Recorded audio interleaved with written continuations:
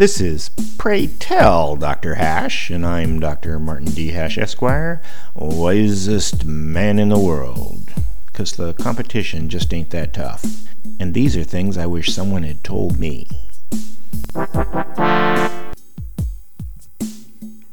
Today's topic: death taxes. Money is imaginary. It was imagined into existence, and it should be imagined away after the game's over. Somebody who did nothing during their life but manipulate imaginary money isn't a role model. They aren't people to be admired and only need to be tolerated until they're dead.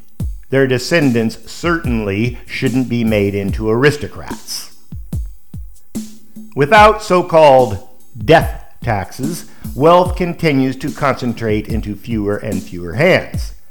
They have so much money, they can buy everything: media, entertainment, politics, all the levers of power, because they are immune to market forces. They can own every magazine, every news outlet, every studio, thousands of square miles of land that no one else can go into or buy a part of.